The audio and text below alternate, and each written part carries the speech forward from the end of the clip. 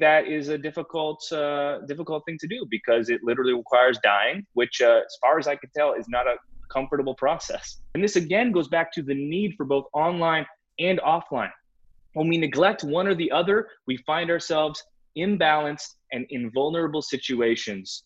But it's all worth it for those moments that maybe happen every day, every week, every month, where you make a real personal connection with someone online.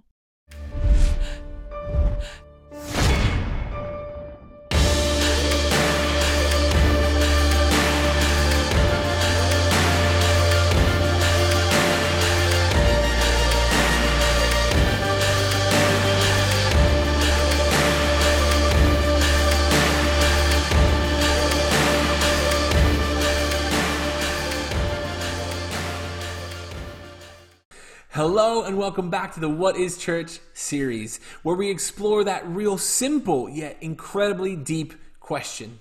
If you haven't yet had a chance to check out all the previous interviews, make sure you jump online and do so. There's some amazing stuff there to help guide your thinking and help inform you a little bit more as we explore what is church. Today, I'm really excited about our guest. He's a leading voice in all things digital content, social media, and specifically that of the church engaging in those platforms. He's got a theological degree, and he's also the creator of Pro Church Tools. It's none other than Brady Shearer. Brady, how you doing? Hi, Adrian. Great to be here. Thanks for the intro. So before we kick off, why don't you walk us through a little bit about what lockdown is like? Are you still in lockdown? I mean, you're based in Canada. Are you still in lockdown? What is it like for you, your family, the company? What's this period like? Yeah, so the phase that we're in is a little bit more lenient. We did a little bit of domestic travel in the last few weeks. So we're based in Ontario, about an hour south of Toronto, right on the Niagara Falls Canadian-American border.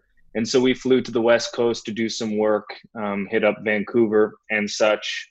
Restaurants still aren't open, patios just opened. So as of right now, early July, that's the phase that we're in currently. Awesome. For those who may not know much about you or Pro Church Tools, could you maybe tell us a little bit about what you do and what led you onto this journey? Sure. So I went to school to be a pastor. I have my degree in student ministry and theology. And it was about 3 years into my studies when I began to take on the role as media director at a new church plant. And so they basically put a camera in my hands, they put a laptop in my hands, and they said, you are now in charge of all things digital, web, social, video, photography, branding, graphic design. And one of the things I'll always credit my lead pastor at the time for, still a very close friend, is that he saw something in me that I maybe didn't even see myself, because I didn't really have any skills at the time. I had passion, but very little actual competency. And he was like, no, you're going to figure it out. Here are the resources you need. Now fill in the gaps. And I basically just started running with it. And I started looking, Adrian, around to the peers in my school who were also studying to be worship pastors, planting their own ministries, student ministry. And I started realizing that, once these individuals land in their spots, they're also going to be put in charge of these same verticals within church. And so if I can learn these things I think others can and should as well. So I started this website, prochurchtools.com, and I basically began teaching everything that I was learning. So I would learn a new skill on social media, or I'd experiment with a new video production technique that would work well. And then I would just document it and post a blog. I'd publish a YouTube video. We'd release a podcast. And from there, we just began filling a need that maybe hadn't been fulfilled up to that point, and people really resonated with it. And then fast forward about a decade now, and we've got a few locations around North America, about 20 employees. And the way that we say it is, we're here to help churches navigate the biggest communication shift in 500 years. And what's amazing now is that there are 168 hours in a week. One, let's say on average, is dedicated to a Sunday in-person service, pre-pandemic, of course. That means there are 167 hours beyond that, where we now have the ability to reach people where they are with the hope of Jesus, which is a tremendous privilege and opportunity, as long as we don't squander it. And it's actually not as hard as we often make it out to be. And so that's what our company helps with. 90% of what we do is free, just giving away teaching and trying to equip churches and ministry leaders. That's amazing. That's amazing. And I mean, I guess in one way, shape, or form, somewhere down the line, you've probably explored the question that we're kind of tackling overall, but maybe not directly, or maybe you have. But to just kind of get into it, I have to ask the question, what is church, and how does that really affect what you do and what you guys do beyond the four walls, I guess? Sure. So we like to say that virtually every church has the same purpose. We may frame it in a pithy mission statement, but at the end of the day, it's the Great Commission and the greatest commandments. We as churches exist to help people, to lead people to loving God, loving others, and making disciples. And there are so many different avenues for which we can fulfill that mission. And I think sometimes we can get bogged down into narrow views on how we can do that. And a lot of the times we know this when we're serving in church, whether you're a volunteer, whether you're a parishioner, someone who's attending church, or on staff as a ministry leader, we're all wearing multiple hats. And a lot of the times we're not necessarily competent or equipped in ways that we wish we were. And yet it's still our responsibility to fulfill a certain role within the body of Christ. And that can put us in sticky spots because we end up just copying what others are doing. We end up emulating what the trend is just because, well, at least if others are doing this, we feel like maybe there's something there. And sometimes we can lose the heart of why we do things. And that's where we can get stuck in ruts. And that's what we try to help churches break out of. So then, is it the why that makes this church? Then is it the Great Commission, and is that what frames who we are as a church? I believe so. And, I'm a few years removed from ecclesiology now within the Bible college context. We try to keep things pretty simple. And the way I like always getting back to the words of Jesus, because even though Christ didn't speak directly to digital technology and social platforms and so many of the ways that we have to manage ministry in 2020 and beyond, he did provide excellent frameworks for meeting people where they are, going to where the people are, and taking the existential matters of the kingdom of God and finding intersections between faith and culture to make these big ideas that involve eternity and faith, hope and purpose, and making them accessible to the average everyday person. And so I think that that's still what we're called to do today, here and now and in the future. So then I guess I'm hearing you say that church is therefore going out and reaching people where they're at. And so there's an assumption then, based on what you do and what you've dedicated yourself to do, that you believe that people are not in our buildings. They're not in, just around us. They're literally on the online space. But what about those who'd come back to you and say, yeah, they're there, but we don't want them there. We want them here with us. We want that physical community. You go to Jesus and he's walking around with his disciples. He's encouraging others to join them. And there's a physical aspect that is missing from the online. What is your response to something like that? Yeah, certainly. I should say now very clearly that I believe church requires an online and an offline component. And where we run into troubles is when we can conflate the two or try to ask one to be in the role of the other. So if I can speak pre-pandemic, I think generally speaking, we were coming from a place of imbalance, meaning the vast majority of our churches were investing the vast majority of our resources into this 1 hour-ish weekly in-person gathering, which is 100% necessary and we can never neglect. But I think that we were over-indexed there, where we were to the point of neglecting the other 167 hours in a week. Now, middle of the pandemic, we are also in a place of imbalance where many of us still cannot or are choosing not to meet in person. And we're having to facilitate virtually everything that we do through church online, which is also not a good place to be in. So my hope is that when we come out of this, we can recognize that, okay, this offline version or elements of church, highly necessary. This online version of church, highly necessary. They both together create church as a whole. How can we now use each side, each element to the best of their own strengths? Another way you could put this is small groups within a church. Is small groups church? Well, it's a part of church. Is preaching church? Well, it's a part of church. Is worship through music church? Well, it's a part of church. Okay, is like potluck, gathering over a meal, is that church? Well, it's a part of church.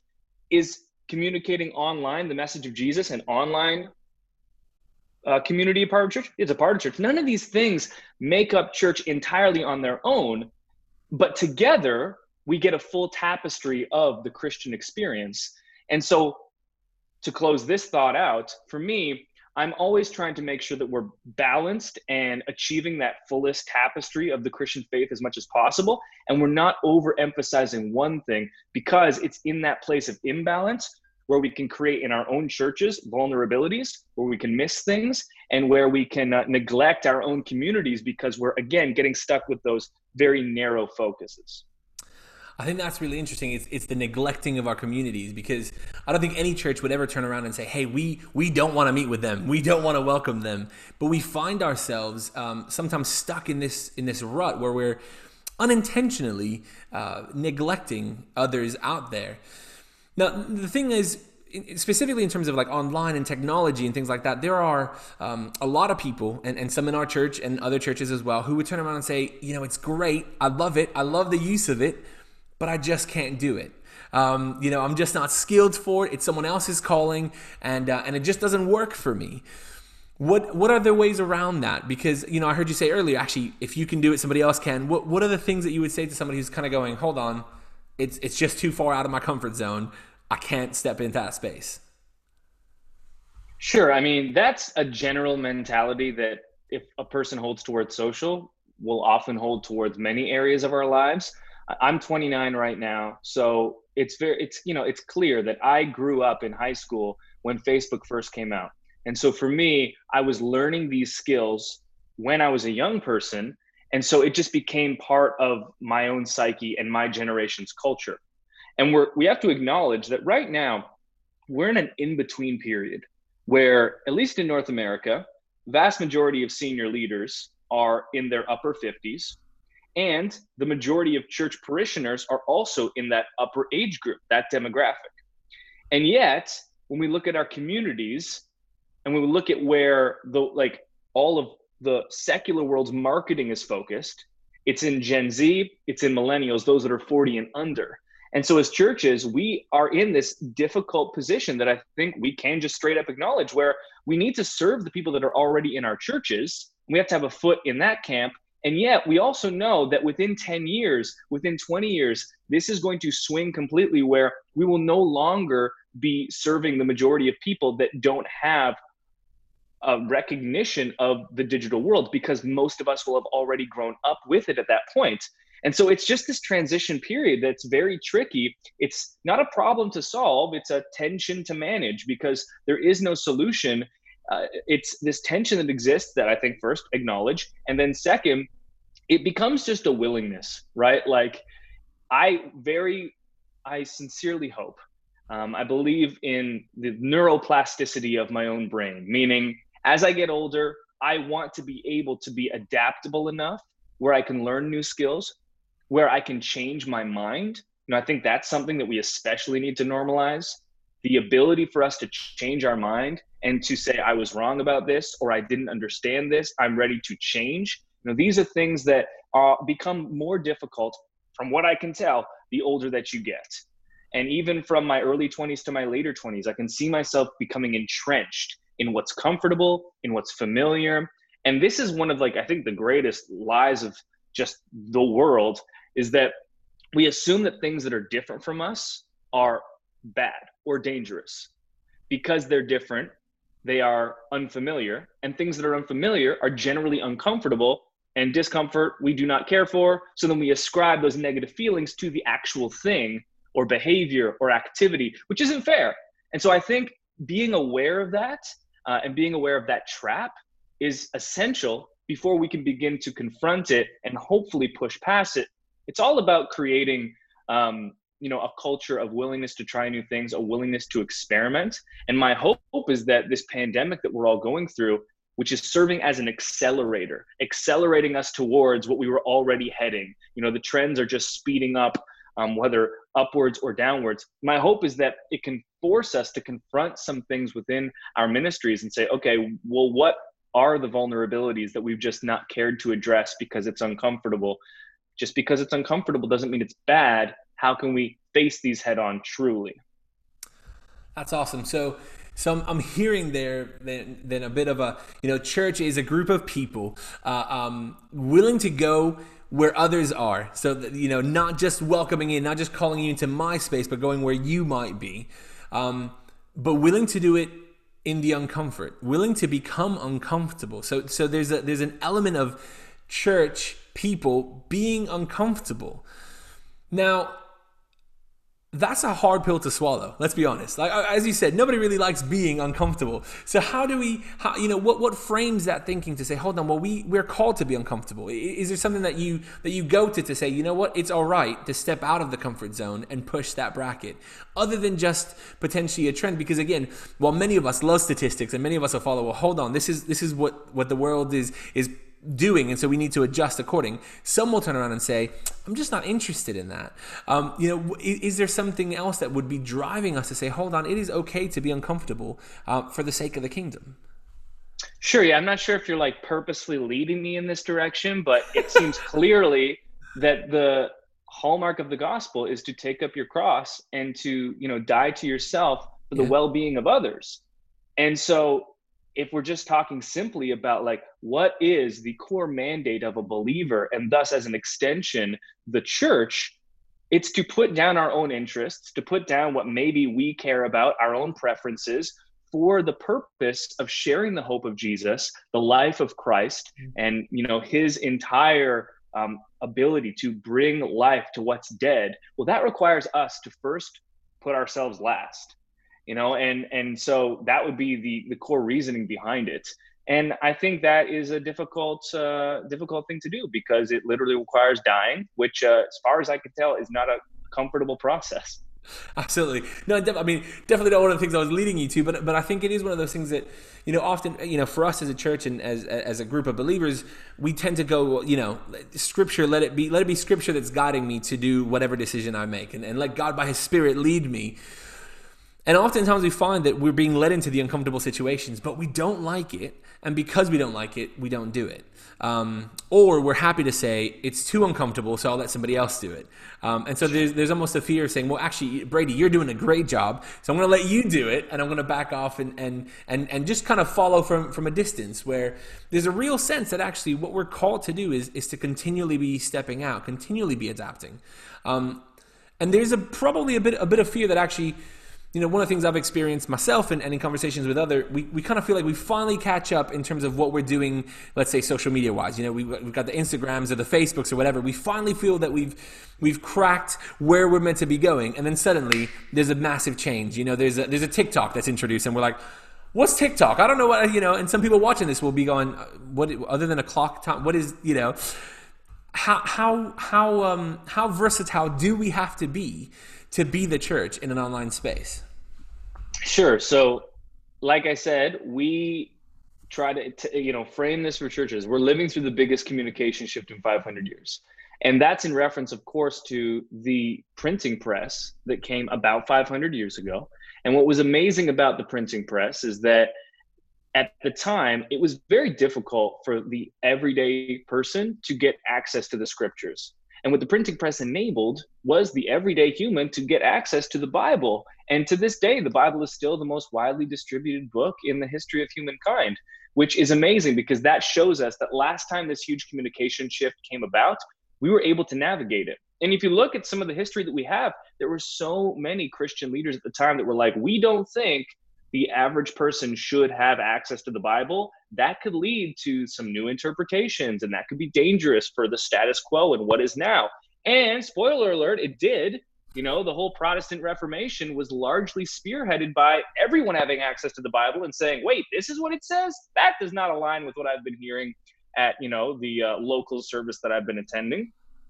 As it pertains now, yes, things are always changing. We are living through a pace of adjustment that has virtually never been seen before. And every time you feel comfortable with one platform, you feel like you've got some momentum, you feel like we have some community here, a new platform comes up, and it's almost always spearheaded by young people, as TikTok is right now. And every platform comes with its own set of challenges and own set of opportunities. The one kind of point of relief that we could talk about here is that at the end of the day, We're all just storytelling on every single one of these platforms.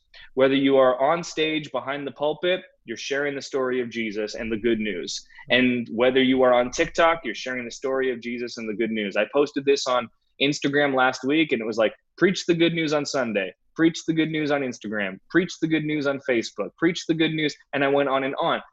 Our call doesn't change, just the destination perhaps, or the actual platform. And so that's why it's important to be learning the nuances of the platforms, understanding, okay, well, what makes this platform unique? I posted something on TikTok this week, and one of my comments was like, yeah, now I guess I have to be an actor, because so much of TikTok is a performance, which is very different than Instagram, which is kind of like, maybe teaching, which is what I do. And that can work on TikTok, but it's different. And it's different from Facebook, which is different from Twitter, which is different from YouTube. And the only way to learn these things is to be a practitioner. So I like to use the fitness analogy. I haven't been able to go to the gym with this pandemic. So my family and my wife is even more into gym and fitness than I am. So we built a gym in our garage, and everything was on like a 90-day delay because the manufacturers could not build these dumbbells fast enough. So we finally got it, we set it up, and it feels so good to be working out again.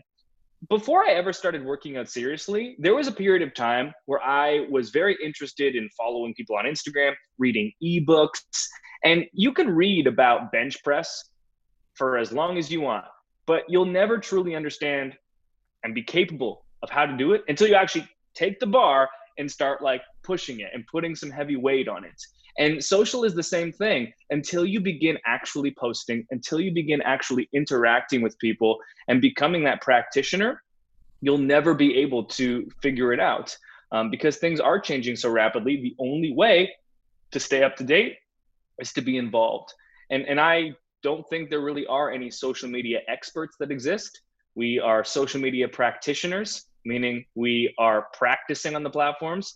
We are getting our reps in, and by the time we feel confident in one area, like you said, something new comes about. And we can lament that is the current state of affairs when it comes to digital, but you can make excuses or you can actually get to work.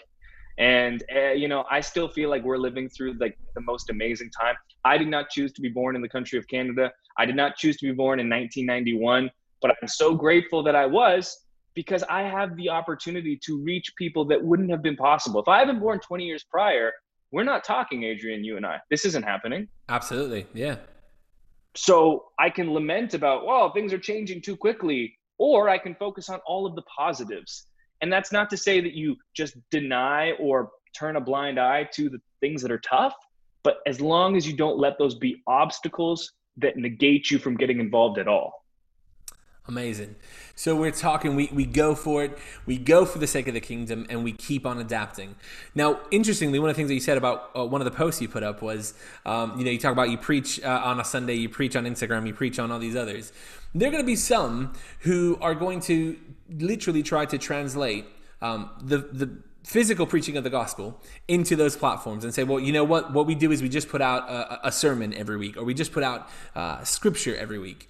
But I know from following you guys that a lot of what you talk about is engaging in different ways, not just the biblical content, but there's other ways. Now, what's the point? I guess if we're called to maybe preach the gospel in that sense, why do the other stuff online? Because some might be thinking, well, hold on a second, a picture asking you, pineapple on a pizza, yes or no, is a bit of a waste of time. I personally think pineapple on a pizza is great, and I'm going to go for it. But what's the point of doing those kind of things? Sure. So getting back to this idea that the Christian life is a rich tapestry of experiences. You can look at our in-person church programming, and you have a coffee bar right behind you. I assume that this is in the lobby of your church. And what does coffee have to do with preaching the gospel? Well, nothing. And yet it's part of the tapestry of life. And you can stand in the lobby and have a cup of coffee, and someone else in your church can have a cup of coffee, and you can talk about your life within that context. And part of the rich tapestry of the Christian experience is community and doing life alongside one another, experiencing the best of the best in life and the lowest of the lows. and acknowledging and, prophetically speaking with our own actions that Christ is present in the midst of all of those things. And when I look into your eyes and when we do life together, you are being Jesus to me and I am being Jesus to you because you bear the likeness of Christ, as do I. And so we try to take that and translate it to the online world. And there are very practical reasons with the social algorithms why you need to be creating content that drives engagement in big ways. And if all you did in church was only sing the same song over and over again or preach the identical scripture over and over again, it's well, there's a lot of other things that we could focus on. And if your church never had any type of oh, we're going to have a church softball game, or we're going to have a picnic, we're going to fire up the grill as the church together, well, you'd just be neglecting part of that experience that exists beyond the church. And if we believe that the Christian life would inform every aspect of our lives, then why would we neglect it? I mean, that's why young people will always be why doesn't the church ever talk about sex or relationships? It's that's part of life. Doesn't the Bible speak to that? And so, we like to encourage churches to post fun, engaging posts on social, such as, hey, do you like pineapple on your pizza or not? Practically speaking, it's a very low friction question. So every single person feels like they can get involved and respond. It's not like you're asking, hey, what are your thoughts on politics? Or, hey, what are your thoughts on this hot button theological issue? It's no, let's not do that here. Let's ask, what do you think about pineapple on pizza? And look, Adrian and I, we have differing opinions here. Fruit on pizza? Lord, no, let's skip that. You're missing out, man. You're missing out, bro. Seriously. And so now, we've got some pseudo outrage going back and forth, Adrian and I, and now maybe that online conversation that starts on Facebook on Thursday, well, it carries over to Sunday morning as we're sipping coffee before service here. And now what started as something fun and lighthearted and really non-committal has created an actual bond between two people. And what we've seen time and time again is when you post content like this on social, it carries over online to offline. Again, we need both. And when they work together in tandem, that's when we see such strong momentum in both areas, because church is just happening all week and it's never stopping. What happens is people that maybe didn't communicate at church before, didn't really know what to talk about. Now I can go up to, Tom on Sunday and be like, really, Tom? Pineapple? What were you thinking? And that can serve as the icebreaker. Whereas I'd always saw Tom, maybe we shook hands, we acknowledged each other, but there was nothing beyond that surface level. Well, now we just had one thing to talk about, and maybe that leads to nothing, but maybe I'm more comfortable talking to Tom next time. Maybe that leads to us also talking about sports or talking about things that we have in common or the lack of sports. And suddenly relationship that wasn't there is starting to blossom. And so these connection points are very important. It's the same reason why I imagine, Adrian, you've used humor in one of your messages before. Absolutely. Why would you do that? Did that save anyone's soul? No, but it was part of an entire piece of content. And that humor plays an important role in building rapport with your audience and getting them to pay attention. And if you can use that, thoughtfully, it can lead to attention when you get more serious and when you get more substantive later. And so again, we get stuck when we have these very, very narrow views of what things must be. The more that we can engage, again, the full tapestry of the Christian experience and the full tapestry of emotion and subject matter, the more that we have the ability to reach people and engage them in ways that otherwise we were neglecting. And that's phenomenal. And I think it's that extension of community beyond, but also to therefore continue it in the physical. I loved one of the things that you kind of said, you kind of slipped it in. I'm not even sure if intentionally, but you kind of said, church doesn't ever stop. It keeps on going. And I think that's really interesting because for many, I say around the world, church is what I do on Sunday or where I go on Sunday or midweek, may it be. But there's got to be a shift of actually church doesn't stop. That church being that community of people loving Jesus, going out to reach those who don't yet know, doesn't really ever stop. From the moment we wake up to the moment we go out at night, whether we're in the gym, whether we're in the coffee bar or wherever online, it continues. And I think that's an interesting thing that I think maybe a lot of people have missed of all generations. I mean, I'd say we could probably say that, there are some generations that have focused only on the online and have maybe missed other aspects of it as well. And it's an interesting kind of holding it all together situation.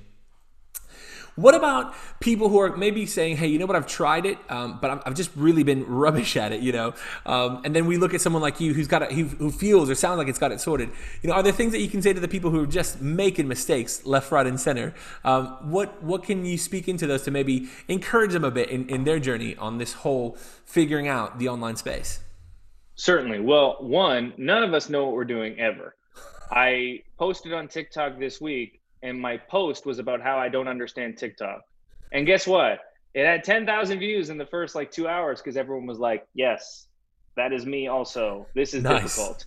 Number two, like no one is born a social media, genius.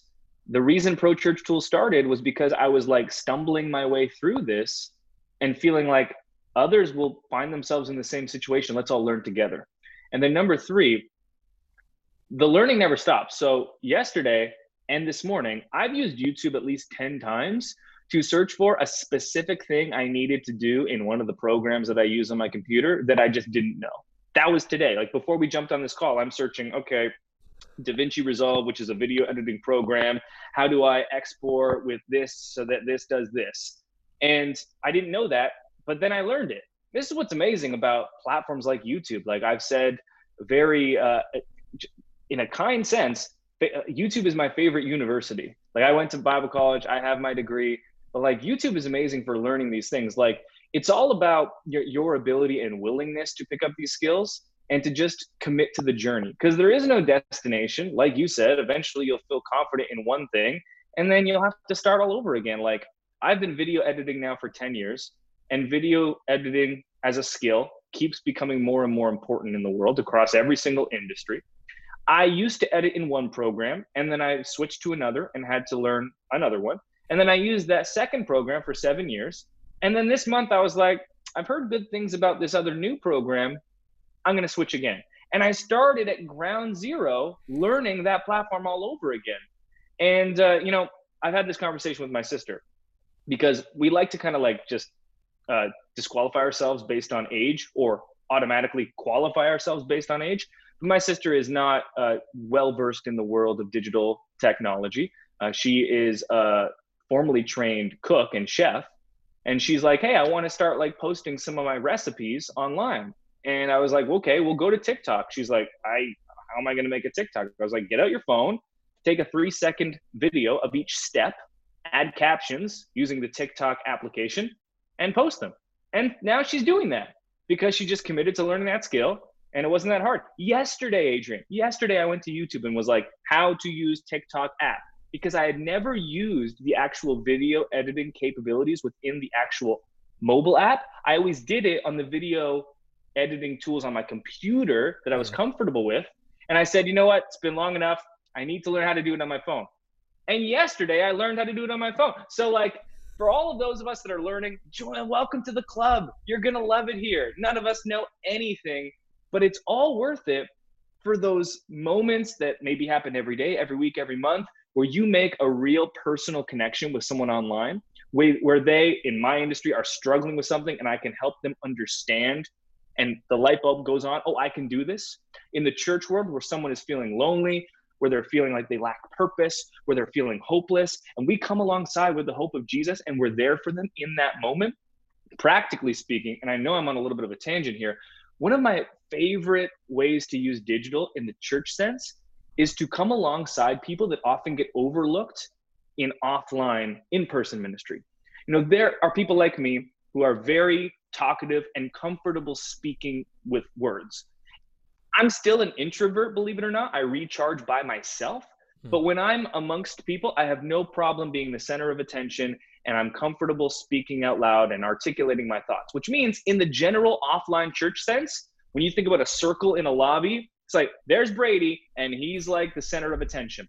And then there are people like my sister who are just as articulate if they get their time to write everything down, and they're just as brilliant, thoughtful, and they matter just as much as me, but they're not as good speaking off the cuff. Well, if you can communicate them online and care for them pastorally in an online sense, well, maybe they didn't get as much care as they needed in the traditional in-person church experience because it takes them a while to articulate their thoughts. But if you're in a direct message going back and forth, If you're in an email exchange going back and forth, and they can have 30 minutes to fully flesh out their thoughts in an email or in a direct message and send it, well, now they're being cared for. And this again goes back to the need for both online and offline. When we neglect one or the other, we find ourselves imbalanced and in vulnerable situations as a corporate structure. But when we compare the two together, not substitute one for the other, because they both serve different purposes, when we can embrace both in that way, that's when we holistically can respond to our communities and congregations. And that's what it's about at the end of the day. At the end of the day, as a church, as a group of people looking to reach out to those, we want to serve those around us, and we've got to find other ways to do it. Brady, you've given us loads to think about, to pray about, to process, and to really figure out how we journey forward, not just for us as a church, but also beyond. As we come to an end, would you mind praying for us and anybody else watching right now? Certainly. Yeah, let's do it. Jesus, I am so thankful for the privilege of using these digital tools to reach people that previously would go unreached, previously would go overlooked.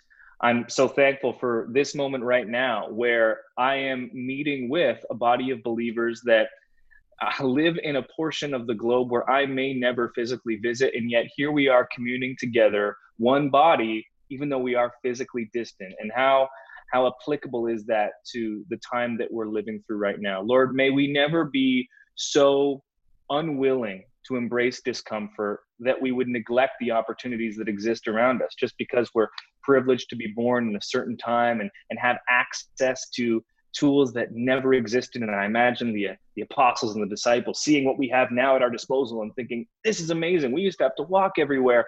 And yet we can still become so comfortable where we are that we're unwilling to embrace those opportunities. So may we be willing to take up our cross in this sense and die to our own interests and to our own preferences to embrace what's available to us for the well-being of others so that they can hear your message of hope and purpose and destiny and find the identity in you that we all long for. We pray this in your name. Amen. Amen. Amen. Thank you so much for joining me once again, Brady. So there's a great social post right there. Are you an amen type of person or an amen type kind of of person? That is definitely one. Yeah, and we get a bit of both here. Get a bit of both, even within the UK. And I'm a mixed accent, as you can tell, but that's a whole other story for another time. And thank you as well to you for tuning in and watching this. And we hope and pray it's been a blessing to you as you continue to explore what is church. As always, make sure you give it a like, give it a share. And we want to hear from you as well. If you've got questions or ideas that you want to feed into the conversation, post them in the comments and let us know. Until the next time, though, stay blessed.